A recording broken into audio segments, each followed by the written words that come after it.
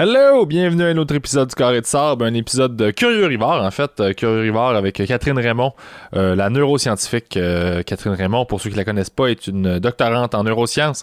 Elle a aussi, elle amorce bientôt un autre doctorat en psychologie clinique.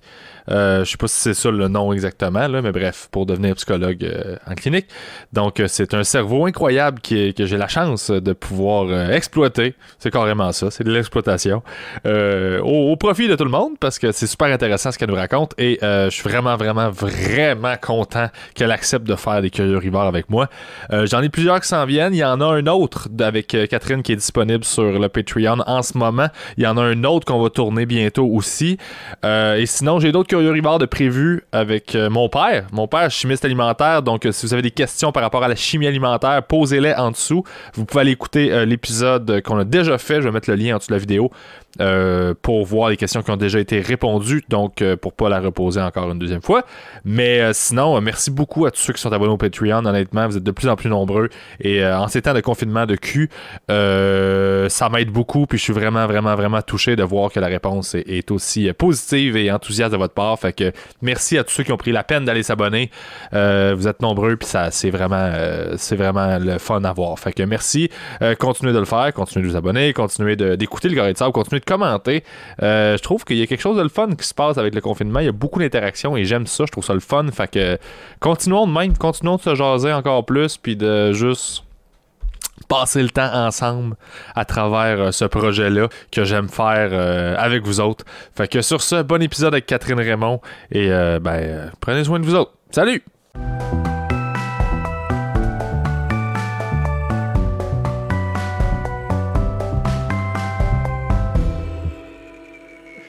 Bienvenue à ça. Bienvenue à ce Curieux Rivard édition sans chat. Hein? Sans chat. On en chat. Non, des petits Curieux Rivard avec Catherine Raymond, que vous connaissez. Allô Catherine, comment ça va? Allô, ça va toi? Ça va bien. J'ai l'impression d'animer ça comme une vraie émission de radio. Pourquoi je fais ça? On se parle depuis une demi-heure avant qu'on ait commencé. Même ma voix a changé, hein? Je sais. Ah, c'est ça, ok, je vais m'en reprendre normal. Je vais me ressaisir, excuse-moi, c'est le confinement. Je suis correct. Back to me. Comment ça va? Ça va bien. Ça va bien. Ouais. Les choses bougent, ça avance. On essaye de rester positif dans tout ça. Ouais. Okay, ça va bien. En tant que neuroscientifique, c'est ça? Oui, c'est un gros terme, hein? Mais oui, c'est ça qu'on dit. Oui, on dit neuroscientifique. Ben, c'est ça, on essaie de rester performant, mais pas trop, parce qu'ils nous disent qu'il faut trouver une nouvelle routine, mais il faut pas surperformer, puis il faut pas faire de pain, puis il faut pas... Faut pas faire de pain? Non, c'est ça, tout le monde fait des pains, il faut arrêter de faire ça. Fait que pourquoi? Là, pas correct de faire du pain? Ben, je pense que c'est parce qu'ils trouvent que les gens essayent trop de se outdone dans tout ça, là, fait qu'il faut pas pousser la note trop loin. Fait que c'est ça que j'essaie de faire, je fais pas de pain. Ok, ça c'est correct, ça fait que tout ton statement pour rester saine, c'est de pas faire de pain. C'est ça, c'est mon équilibre. J'ai failli en faire, mais je savais pas que ça prenait un levain, fait que j'ai juste comme... J'avais de la magic powder, baking powder, là, pour faire des gâteaux. Là, ça fait comme de la boîte de farine. Ben, c'est ça, là, c'est ça. Ouais, quand t'es sur le bord de rater du pain, t'es peut-être mieux de pas t'embarquer dans des recettes. C'est ça. J'ai laissé faire. Fait que c'est ça, je me suis dit que toi, tu dois être bien équipé pour gérer ça, une crise, psychologiquement parlant. Tu dois voir tous les pièges, tu dois être au courant de toutes les... Oui, je peux te conseiller. Ça ne veut pas dire que je vais le faire. C'est ça. mais oui, j'ai supposément les outils pour conseiller les gens. On le fait d'ailleurs. On a parti une série web avec le labo pour essayer de guider les gens dans cette pandémie-là, puis de voir un peu les stratégies qui fonctionnent pour se gérer, puis il semblerait que les techniques fonctionnent bien. Fait que, ouais. C'est quoi, en gros, les grandes lignes de c'est prendre l'air, manger, puis dormir? Ben, c'est essayer de trouver un équilibre, premièrement. Fait qu'essayer de s'adapter à cette réalité-là. Puis, tu sais, c'est sûr que là, au moment où on se parle, ça fait comme un mois, un petit peu plus qu'un mois que le confinement a commencé. Fait qu'en général, les gens ont retrouvé un certain équilibre. C'est la raison pour laquelle on se sent un petit peu moins stressé qu'au début. Tu sais, c'est plus nouveau. On a repris un petit peu de contrôle sur notre horaire. Puis... Mais je pense que c'est de continuer dans cet équilibre-là et tenter surtout de ne pas se lever à tous les matins en se disant mais quand est-ce que ça finit, quand est-ce que ça finit, quand est-ce que ça finit, puis plutôt se dire ben aujourd'hui, qu'est-ce que je peux faire de ma peau, puis une journée à la fois, puis essayer de rester le plus positif là-dedans. Puis oui, prendre l'air, puis faire du sport. C'est comme la technique qui va le mieux fonctionner dans tout ça. C'est les réponses plates qu'on entend tout le temps, mais que tu es obligé de faire. Ben, c'est ça pareil. Ça sera jamais d'autre chose. Là. Ouais, non, il n'y a pas de magique, malheureusement. Là. Ouais, c'est ça. Non, c'est ça. Fait que, essayer de gérer ses émotions du mieux qu'on le peut. Puis, tu sais, quand on sent qu'on est vraiment au bout du rouleau, puis que vraiment on se peut plus, ben, c'est de se dire, OK, ben, c'est dans ces moments-là qu'il faut que je fasse quelque chose pour moi. Fait que, faire du sport, mais rire aussi, c'est comme la technique qui va fonctionner le plus efficacement. Fait que, on travaille fort là-dessus, éventuellement. On va pouvoir... Faites-nous rire, faites quoi? Ben, j'essaye. C'est que les gens n'ont pas le droit de se mettre ensemble pour que je puisse les faire rire. Il faut que je fasse ça à distance. C'est bien compliqué, OK? Ah, les pandémies, c'est quelque chose. Oui, c'est ça. Non, mais les gens ont le temps de lire des livres de croissance personnelle, par exemple. Ah, tout à fait. Là. Il paraît que les ventes sont dans le tapis, puis c'est ça, on veut tout se gérer. Fait que là, on consomme des livres de croissance personnelle. Fait que, pour vrai? Ben oui. Je sais pas c'est lesquels les plus populaires. Y a-tu des... sais-tu s'il y a des livres qui sont, genre, à travers les époques, qui sont tout le temps vendus, des best-sellers, mais genre, c'est pas tout le temps un nouveau, ça peut être comme un classique que ça fait des années que c'est celui-là qui vend, puis... Non, ça change vraiment beaucoup. Ça change vraiment beaucoup. Les auteurs se démodent rapidement en croissance personnelle. Puis, tu sais, les best-sellers américains, on n'a pas la même culture au Québec. T'sais, aux États-Unis, les livres de croissance personnelle, c'est immense, puis il y a vraiment des stars des livres de croissance personnelle. Au Québec, c'est un peu moins gros, mais il y a quand même un gros marché à ce niveau-là. C'est-à-dire que c'est dans les livres qui sont les plus vendus dans les librairies. Puis quand vient le temps de lire des livres de croissance personnelle, les gens préfèrent vraiment avoir comme le papier. Là. Ils veulent pas lire ça sur leur tablette ou sur l'ordinateur, contrairement à plein d'autres livres. Fait qu'il y a vraiment un marché pour ça, quoi qu'il soit pas aussi gros que dans d'autres pays. Puis la raison pour laquelle les gens veulent l'avoir physiquement, ce serait quoi? Est-ce qu'on l'explique ou c'est juste parce que... C'est pas expliqué pour l'instant, mais j'ai l'impression que c'est parce que c'est tellement intime comme développement. Tu sais, si tu travailles sur, je sais pas moi, ta dépression, ton stress, tes problèmes de couple, de dépendance, etc., peut-être que les gens veulent pas nécessairement déposer ça sur leur ordi aux yeux potentiels de la famille, puis qui va écouter Passe-Partout le soir avant leur dodo, puis t'as ma dépression à côté de Pascaro, hein, c'est pas, je comprends. C'est pas idéal. Puis je sais pas, je pense qu'il y a quelque chose d'une certaine intimité que les gens ont avec ça, là, d'avoir comme leur petit guide, pour les guider au quotidien. Quoique les gens en général ne finissent pas leur livre de croissance personnelle, c'est un des ouvrages qui sont les moins terminés par les gens. Oui, c'est ça. C'est comme si les gens ils se disent bon ben je vais régler mon problème de colère. OK, je m'achète mon livre, page 1. J'ai ma stratégie, puis là, t'as comme un regain d'espoir, puis tu te dis, mon Dieu, mais je suis sur la bonne voie. Puis rapidement, les gens, ils passent à un prochain problème. Tu sais, c'est comme, OK, bon, ben j'ai traité ma colère, je ferme mon livre. Le problème n'a pas changé, mais il y a une espèce de petit placebo qui se produit pendant quelques semaines. On change de livre de croissance personnelle, puis ensuite de ça, ben, on passe à un autre appel. Tu sais, ils disent que le meilleur prédicteur de l'achat d'un livre de croissance personnelle, c'est le fait d'en avoir déjà acheté un dans les 6 derniers mois. Fait que, tu sais, plus t'en achètes, plus t'en consommes. Tu sais, c'est vraiment comme c'est un mode de vie, finalement. Hein? C'est ça, c'est un genre de drogue de... Ouais, c'est de la dope. C'est une drogue spirituelle, là. Ouais, c'est ça. Ben, c'est crack pour l'âme. Quasiment, faut croire, là. Tu sais, c'est quand même un phénomène particulier. C'est-tu juste l'impulsion de... Pas l'impulsion, mais l'espèce de satisfaction d'avoir posé le geste concret, de l'acheter, puis tout ça. Déjà là, on dirait que tu fais un pas dans la bonne direction, fait que tu peux surfer là-dessus pendant longtemps, puis ça fait du bien, puis t'es... probablement. Par abandonné. Je pense que les gens, quand ils décident de s'acheter un livre de croissance personnelle, c'est parce qu'ils ont fait une certaine réflexion qu'il y avait un problème à régler. T'sais. Puis là, je parle des livres de croissance qui adressent des symptômes en particulier. Là, il y a des livres de croissance personnelle qui sont plutôt autobiographiques ou qui vont traiter de sujets plus larges. Là, ça peut être Voulez-vous lire ma croissance personnelle? T'es comme, mais on s'en tabarnak. T'es comme genre... Parle-moi de ta croissance. Ben oui, c'est ça. Peux-tu vous parler de moi en vous donnant aucun outil?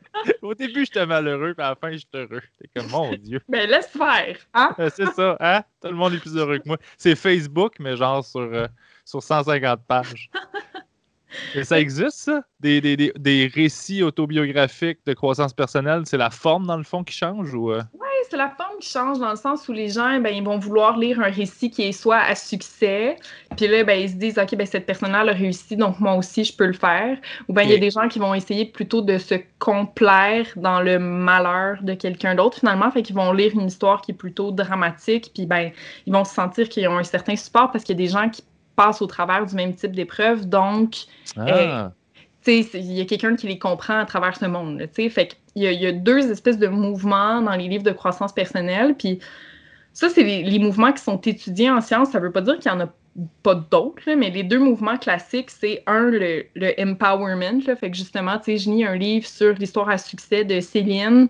Puis ben, je me dis que vu que Céline, elle a été capable de s'en sortir malgré l'adversité, puis qu'elle a une grande carrière, puis que c'est fructueux, etc., ben, ça me donne du pouvoir. Ça me dit que je peux croître moi aussi. Fait qu'il y a le empowerment, puis d'un autre côté, il y a les livres qui sont plutôt qui misent sur la victimisation, c'est-à-dire bon ben telle personne elle a eu je sais pas moi un historique qui est plus triste, c'est-à-dire elle a jonglé avec des problèmes de consommation toute sa vie, mais c'était pas de sa faute, c'était parce que son père la battait, donc moi c'est pas de ma faute si j'ai un problème de consommation, c'est parce que j'ai vécu de l'adversité. Fait qu'il y a vraiment ces deux pôles de lecture-là. Ouais, puis il semblerait que ce soit des gens différents qui vont aller vers un côté versus vers l'autre. Fait qu'il y a des différences de personnalité entre ces deux penchants-là, finalement. Puis la plupart du temps, est-ce que ces deux livres-là prétendent proposer des stratégies? Ils donnent ou c'est juste des récits? En général, pour que ce soit un livre de croissance personnelle, il faut qu'il y ait des stratégies proposées. Sinon, ça va plutôt entrer dans les récits autobiographiques. Mais il y a des auteurs finalement, qui vont faire une espèce de mix des deux. Mais pour que ce soit dans la section croissance personnelle du Renaud Bré, n'importe quel autre libraire, il faut qu'il y ait une espèce d'apprentissage qui ait lieu. Là. Pour que ça s'appelle la croissance personnelle, il faut qu'on donne des outils pour passer au travers de quelconque problématique. OK, cool. Sais-tu s'il y a des ouvrages qui ont été approuvés, puis après ça, bannis, puis y a-t-il des trucs qui sont arrivés comme ça? C'est déjà arrivé? Ben, aux États-Unis, il y a des histoires d'horreur, là, fait qu'il y a vraiment des livres de croissance personnelle qui ont mené à des suicides, puis à des X, puis Y, là, fait que, mais tu sais, les États-Unis, c'est toujours plus rocambolesque. Oui, ben là-bas, c'est free speech, fait que tout le monde peut dire n'importe quoi, puis...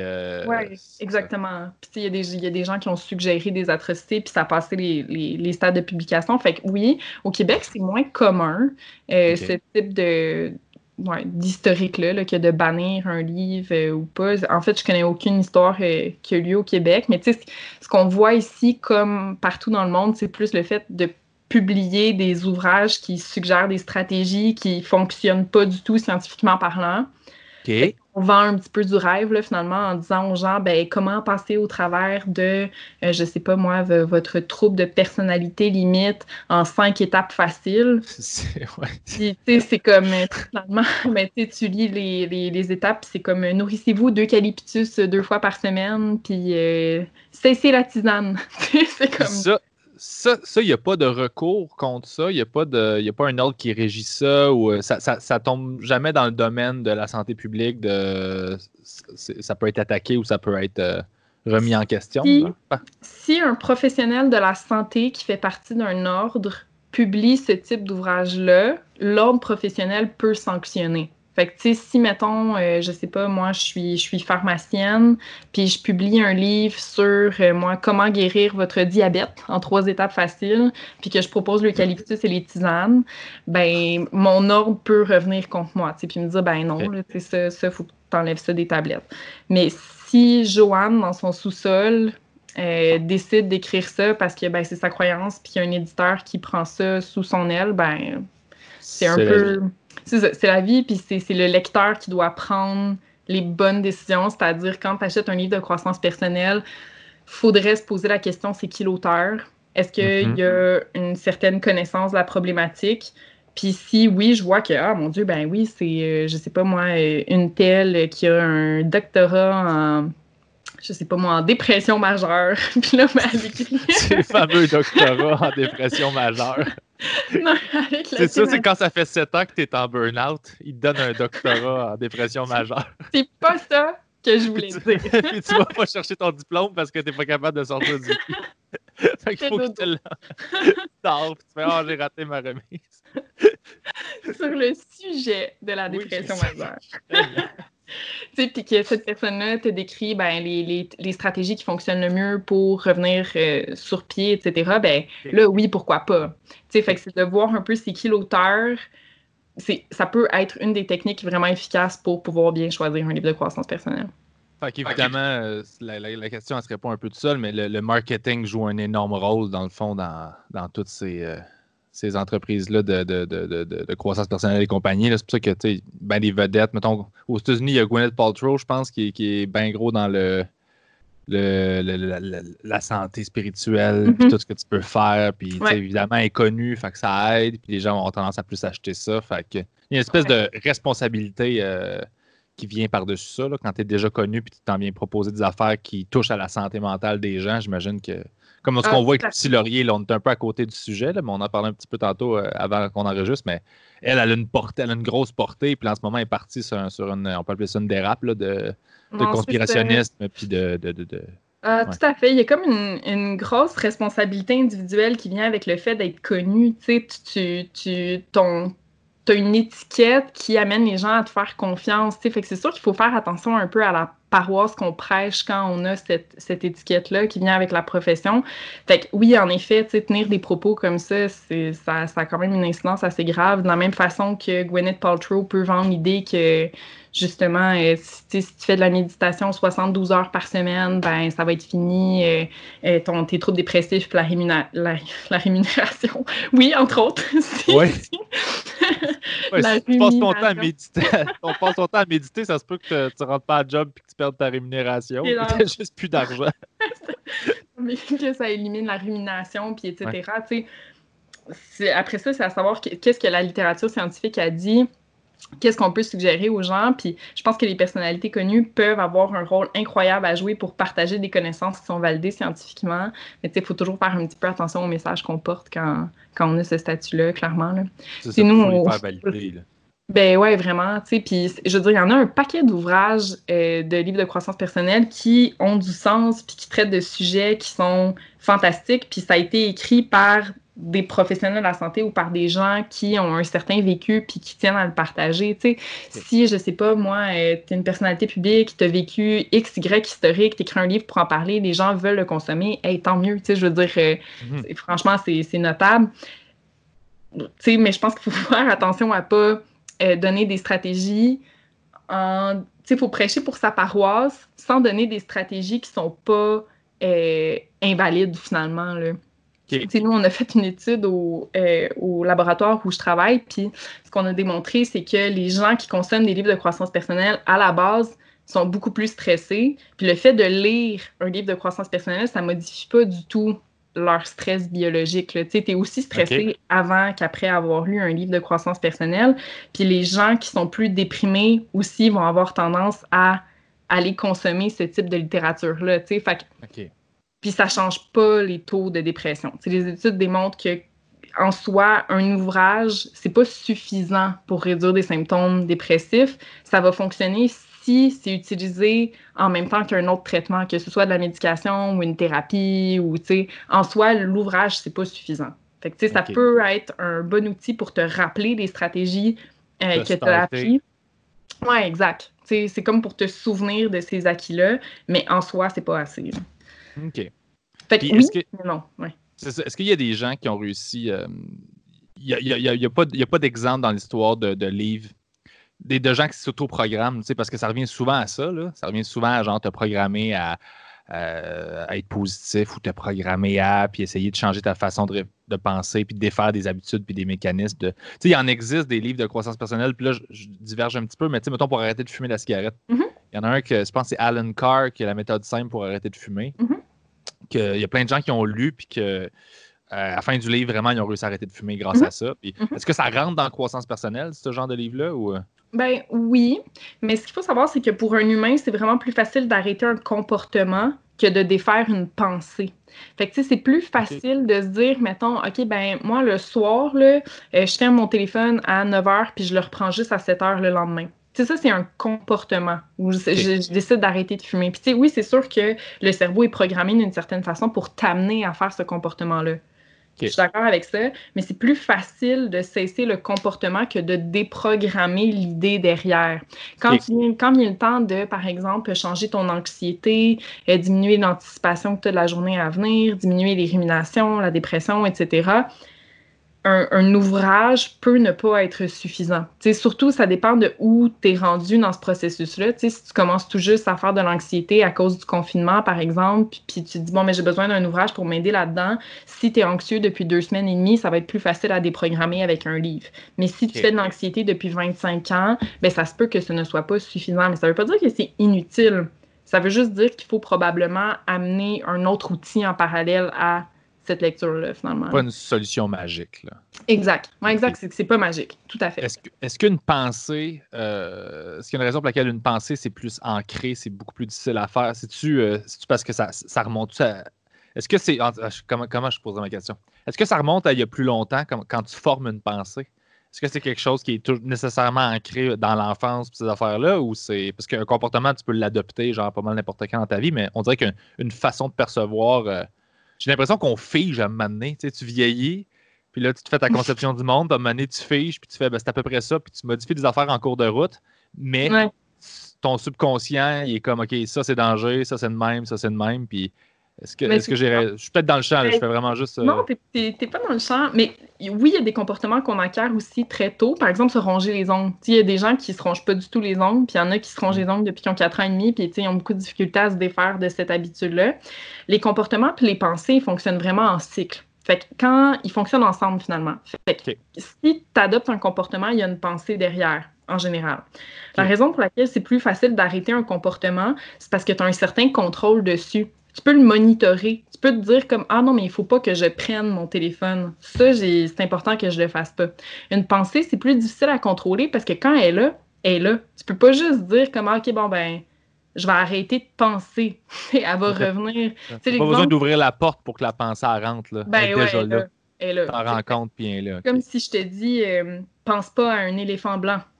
C'est ça, c'est la première affaire que je fais. Ouais, exact. C'est ça. Fait que c'est beaucoup plus difficile de contrôler une pensée qu'un comportement. Et donc, en général, c'est plus facile à éliminer ou en tout cas à diminuer.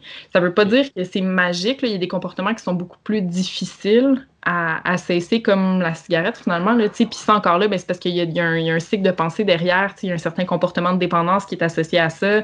Ça vient calmer certaines anxiétés. Et donc, plus le comportement est ancré, plus il va être difficile à éradiquer. OK. Puis les livres, tu me disais que tu avais fait une petite recherche sur Renaud Bré. J'étais curieux. Quand on a décidé de faire ce podcast-là, je me suis dit, ça se vend-tu encore, les livres de croissance personnelle? Parce que moi, ça fait peut-être comme 5-6 ans que j'ai fait cette étude-là sur les livres. Je me dis, c'est encore autant en vogue? Et donc, je vais sur le site d'un libraire. Puis la première affaire que je vois, c'est des livres de croissance personnelle. Puis je me suis dit, bon, mais est-ce qu'ils sont encore autant dans des petites boîtes qu'avant? Y a-t-il encore des livres de empowerment puis des livres de victimisation? Et je te jure, c'est fou. C'est comme si les gens qui écrivent ce type de livre-là, ben, après ma barre, ces auteurs-là se trouvent dans une petite boîte ou dans une autre. Puis là, je dis pas que c'est mauvais, ces livres-là. C'est pas ça que je dis. Je pense que ça peut faire du bien quand tu es dans cet état d'esprit-là. Puis, ça peut amener à, je sais pas moi, à passer le temps, ou 2, à te sentir moins tout seul. Ou, et donc, oui, il y a plein de livres. Puis, ça peut être rassurant, oui, absolument. Mais il y a combien de boîtes, en fait? Parce que tu me parles de... Y en a-tu juste 2? Ou en général, dans la littérature scientifique, il existe 2 boîtes, c'est-à-dire l'empowerment puis la victimisation, mais ça veut pas dire que dans 10 ans, la littérature va pas préciser un petit peu ces apprentissages-là, puis c'est-à-dire dire, mais OK, ben oui, il y a 2 boîtes, mais dans chacune de ces boîtes-là, il y en a à peu près 8, puis tu as des sous-catégories, mais en général, c'est vraiment ces 2 petites boîtes-là, puis et donc des exemples de titres, par exemple, pour le empowerment, qui est comme focusé sur le développement personnel, c'est exemple, s'assumer à 100%. Je prends ma place, point final. Fait vraiment, c'est de se dire, bon, mais écoute, je prends ma vie en main. Devenez maître de votre vie. OK, ça, je l'ai lu à peu près 70 fois, mais dans des mots un petit peu différents, là, de devenir maître de son quotidien, maître de son destin, maître de sa vie. C'est vraiment très prendre le contrôle. Ouais. Puis, tu vois, devenez coach de vos pensées. Tu sais, gère tes pensées, alors qu'après ma barre, on le sait que les pensées, souvent, ça arrive un petit peu tout seul. Plein pouvoir sur votre vie. Réalisez tout maintenant. Ça, c'est du empowerment. Okay? Ça, c'est des livres qui sont plus axés sur comme le développement de soi, finalement. Des livres de victimisation, en général, ce qu'ils vont faire, c'est qu'ils vont plutôt mettre l'accent sur le problème. Fait qu'on va un petit peu décortiquer ce problème-là et où on va dire, ben, le problème que tu vis actuellement, c'est pas de ta faute, c'est quelqu'un d'autre qui a engendré ce problème-là dans le passé ou c'est quelqu'un d'autre qui te pose ce problème maintenant.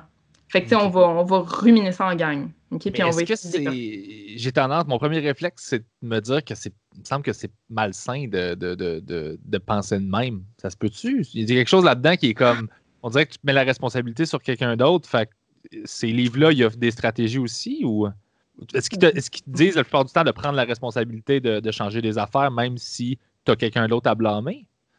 On dirait que c'est weird comme approche. En fait, c'est parce que, tu sais, oui, ça peut être la faute, en partie la faute, mettons, de ton passé ou de ton environnement. Tu sais, par exemple, ce qu'on appelle les familles bad luck. Tu sais, t'es né dans une famille où le papa est en prison, la mère a fait une dépression majeure, le grand frère a fait de l'abus sexuel, etc. Tu sais, t'as pas choisi de même dans une famille comme ça. Okay? Fait que, oui, il y a de l'adversité qui entre en ligne de compte, puis ben, c'est un prédicteur du développement d'un paquet de psychopathologies. Une fois que tu arrives à l'âge adulte, tu es pris avec, par exemple, un problème de dépression ou d'anxiété, etc.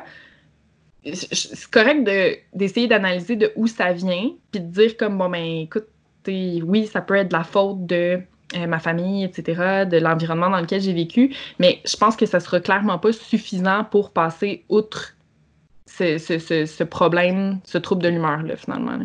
Est-ce que ces livres-là mixent les deux des fois? L'empowerment et la victimisation, dans le sens où j'allais dire acknowledge, mais on reconnaît, mettons, que regarde, tu viens de ce milieu-là, c'est normal que c'est ça qui a causé ça. Maintenant, voici ce que tu peux faire, toi, pour te prendre en main et prendre le contrôle. Il y a comme des hybrides?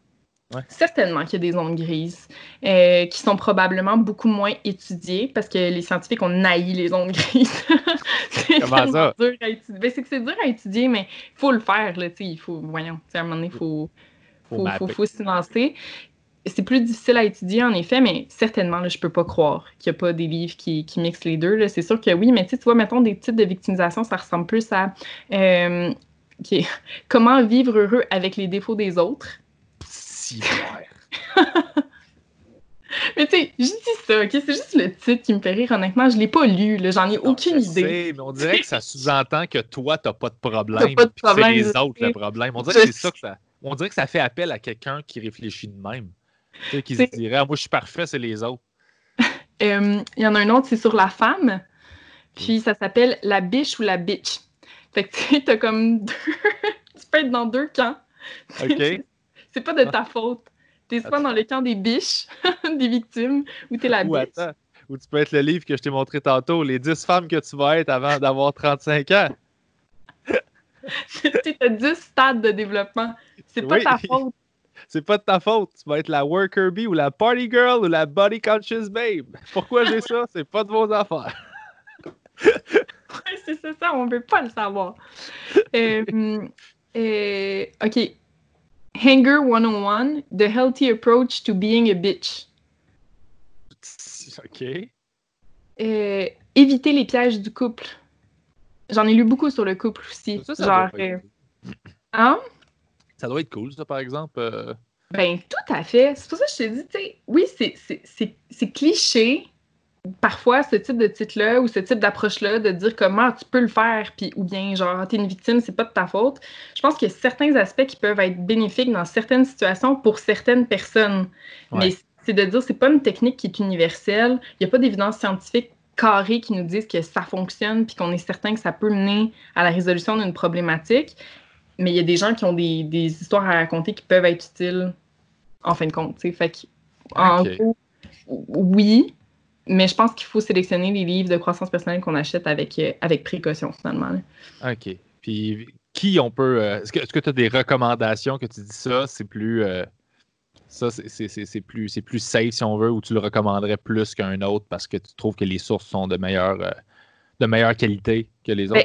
Il y a un paquet de psychologues, puis de psychiatres, ou d'autres professionnels de la santé, comme des travailleurs sociaux, des psychoéducateurs, etc., des médecins, qui ont écrit des livres québécois qui donnent des stratégies validées pour diminuer certaines problématiques. Tu sais, je peux penser à ma directrice de recherche, Sonia Lupien, elle a écrit 3 livres sur le stress, puis c'est hyper bien vulgarisé, les stratégies sont clés en main, puis je pense que c'est facile à adopter au quotidien. Il y a aussi un psychologue, André Marchand, qui a écrit un livre sur l'anxiété, qui s'appelle La peur d'avoir peur, qui décrit hyper bien ce qu'est l'anxiété puis des stratégies qui fonctionnent. Fait que je pense que d'y aller par l'auteur, ça peut être une bonne stratégie pour trouver un livre de croissance personnelle qui donne des techniques efficaces puis validées scientifiquement. Puis sinon, ben, si tu tombes sur un livre de croissance personnelle qui n'est pas écrit par un professionnel de la santé, mais que le résumé te parle puis ça t'appelle, ben lis-le.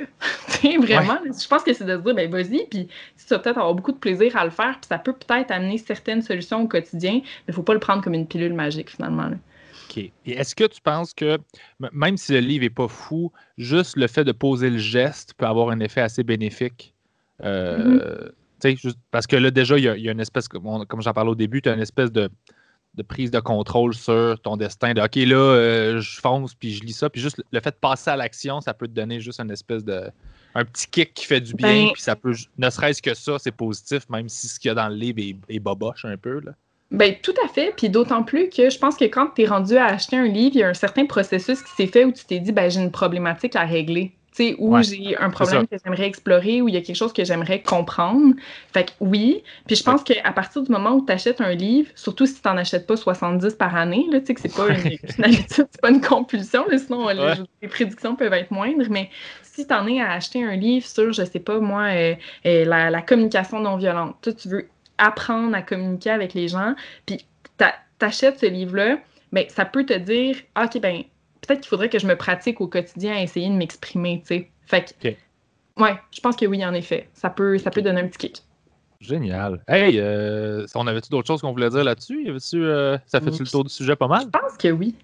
That's it. Puis ton étude, est-ce que les gens peuvent la lire sur Internet ou c'est privé sur le ResearchGate, machin? Comment ça... À vous? Ça? Ben oui, c'est ça le petit outil, notre Facebook de nerds. Ouais, le Facebook de geeks, là, que les doctorants ils peuvent lire leurs papiers de recherche là-dessus. Les gens ont-ils accès à ça ou c'est privé, ça? Ben, souvent, c'est payant les endroits pour télécharger les articles scientifiques, mais en tapant livre de croissance personnelle, Catherine Raymond, les gens vont trouver des résumés. Écoute, je pense que je n'ai jamais une étude qui a été autant citée par les médias. Honnêtement, là, je pense qu'il y a 250 médias qui l'ont repris, qui ont vulgarisé cette étude-là à travers le monde. C'est l'étude la moins solide que j'ai faite. OK.